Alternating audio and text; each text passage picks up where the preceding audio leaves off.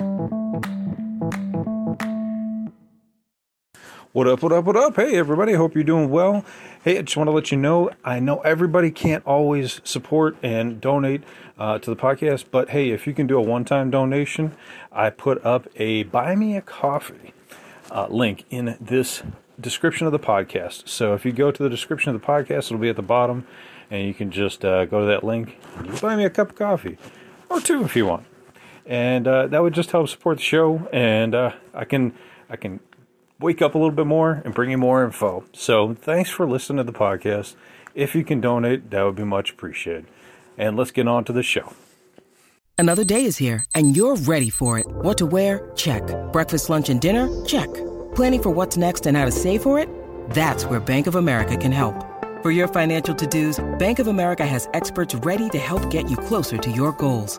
Get started at one of our local financial centers or 24/7 in our mobile banking app. Find a location near you at bankofamerica.com/talktous. What would you like the power to do? Mobile banking requires downloading the app and is only available for select devices. Message and data rates may apply. Bank of America N.A., member FDIC.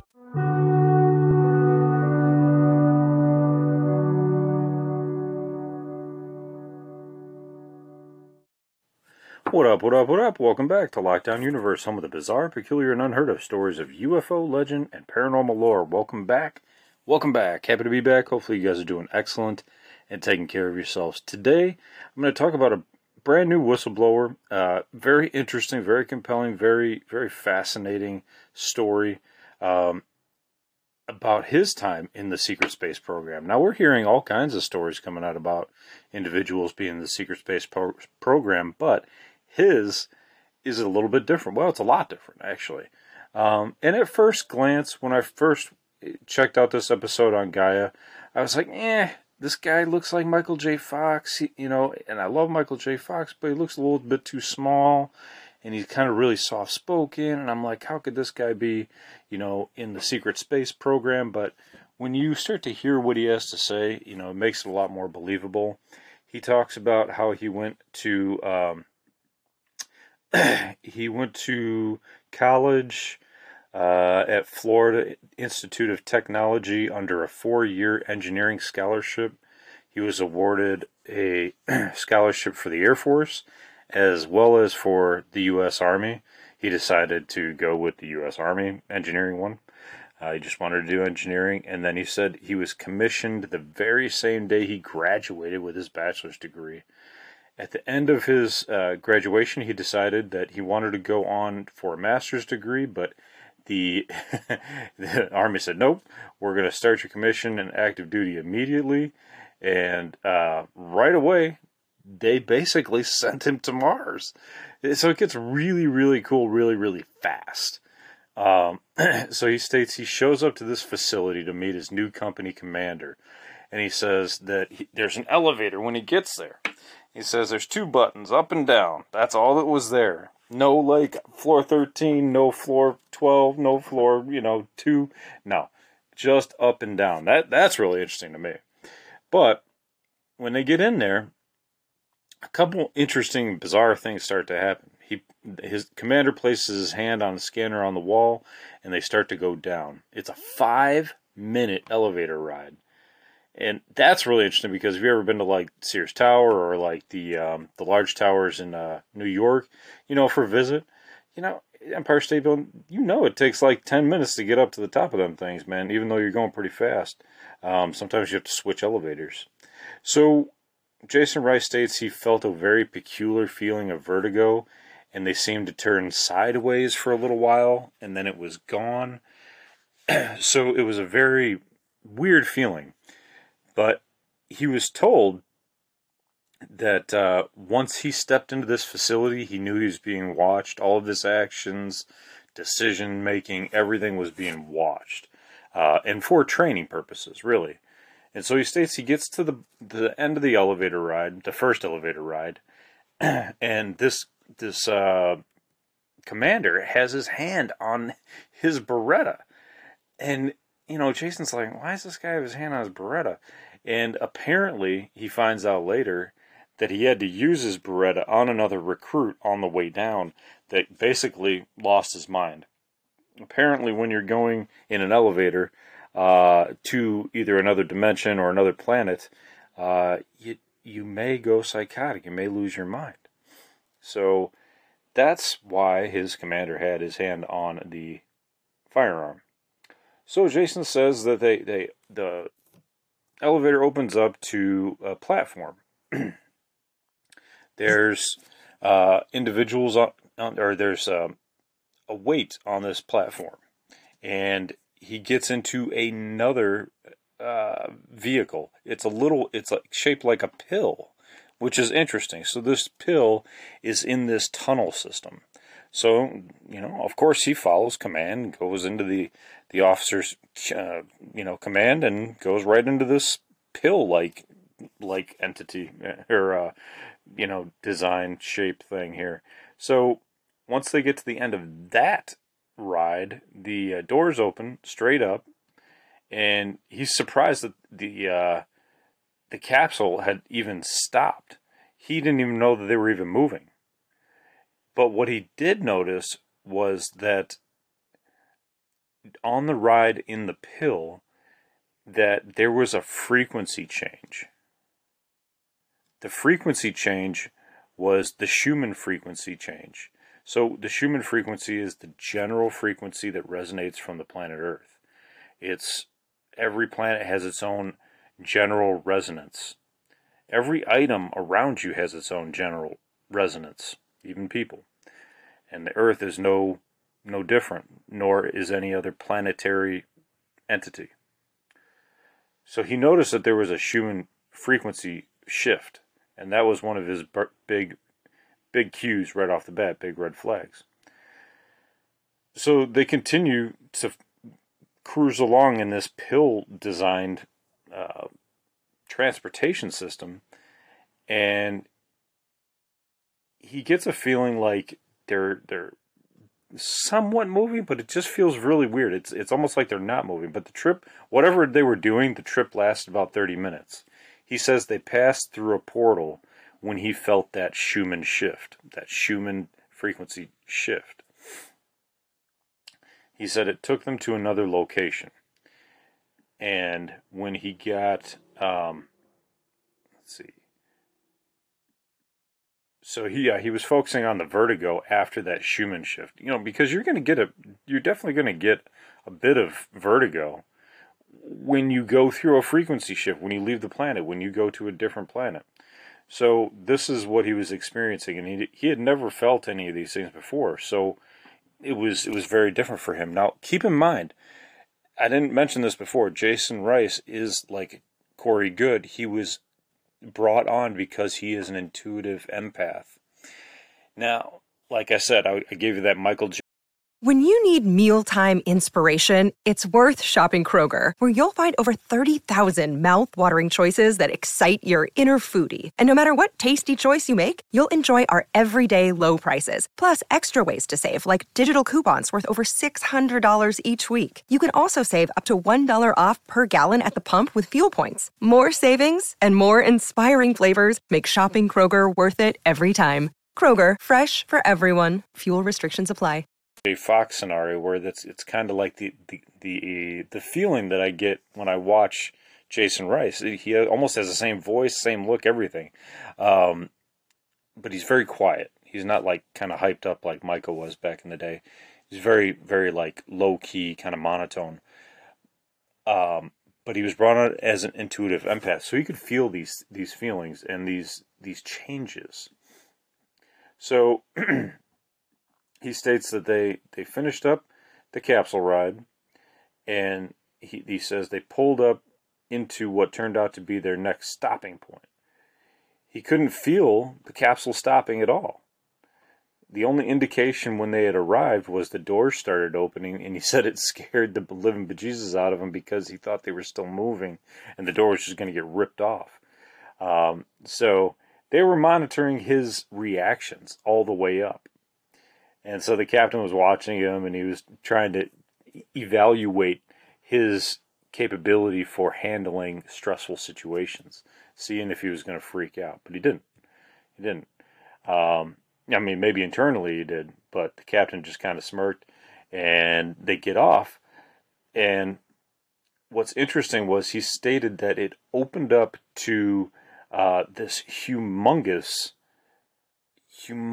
cavernous system. Inside this cavernous system was an amphitheater, football stadium sized opening where it was an entire training facility. He said that it was the largest underground facility he had ever seen. He said they got onto an elevator. He said that when they got in this elevator, there was a couple elevators that were large enough to put a semi-truck in, and some elevators that were large enough to just put a few people in. So he got into this elevator, and he's with the captain, and he states that he saw an alien in the elevator staring right at him. Large, dark eyes, small mouth, small nose. He doesn't say it's a gray. He said it's about 4 feet tall. And he turned and looked at the captain, and he's like, there's something here in the elevator. And the captain's like, what? He doesn't see it. And he said, what? And the captain says, what is it? And Jason looks back at the elevator and is gone. And at that point, he's like, well, I'm not going to say anything because these guys brought me up here, and he didn't know that he was going to be part of some secret space program. He thought he was just doing his part in the military, and they were going off to like some secret base. So he wasn't going to bring up aliens because, that would get him, probably kicked out of the army, right? Or, they might think he's crazy or whatever, so he didn't do that. So moving forward, they get out of the elevator again, and they see that this place is just humongous. It's a giant coliseum. And a Colonel Schuler is named. And he tells Jason that you guys are going to be the tip of the spear. You guys are going to be our most valuable assets. And we need you. We thank you for your service. We thank you for choosing to do this. Now, Jason laughed under hypnosis when he was actually giving us this information. He laughed because he realized that these guys were going to be in this program no matter what. It wasn't really even a choice. It was hey, you're going to do this, and that's kind of it feeling. But what the colonels and captain said was different. They thanked them for their service. But the intuitive empaths can feel what's going to happen. Feel the emotions, feel what's coming off of these individuals, and possibly what's coming up ahead.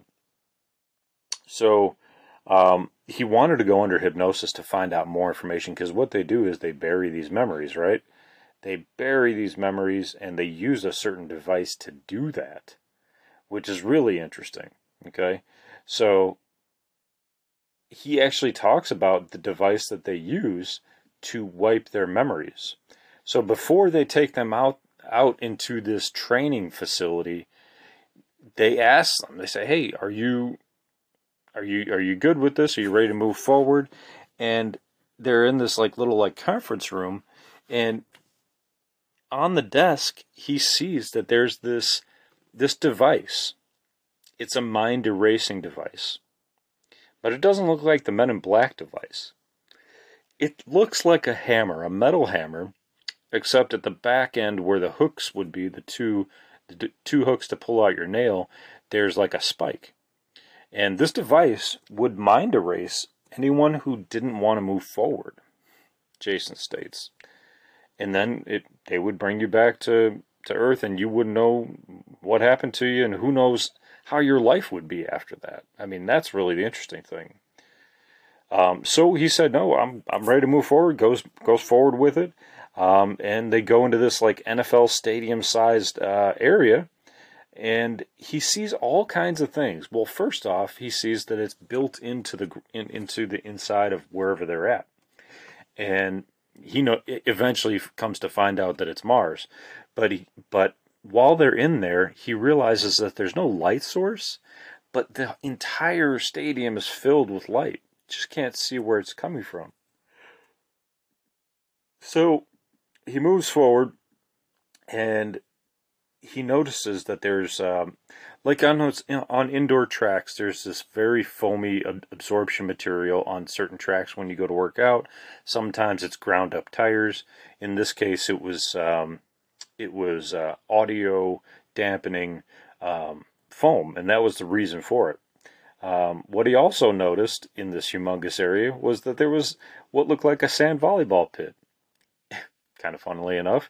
But then he noticed that there were a whole network above the stadium that was created by ropes and catwalks and rail systems, and some were missing rails, and there were carabiners up on these rails, and he was like really confused. He's like, why would there be missing rails on a catwalk? Why would there be carabiners on a catwalk? He's like, he just couldn't figure it out. And then Jason figured out that, oh, this is training for military. Those bars aren't supposed to be there. Guess what? It's because they're going to be jumping off. And not jumping off for just training, doing like, vertical drops, but they were being trained for neurally operated, gravity pack driven hang gliders.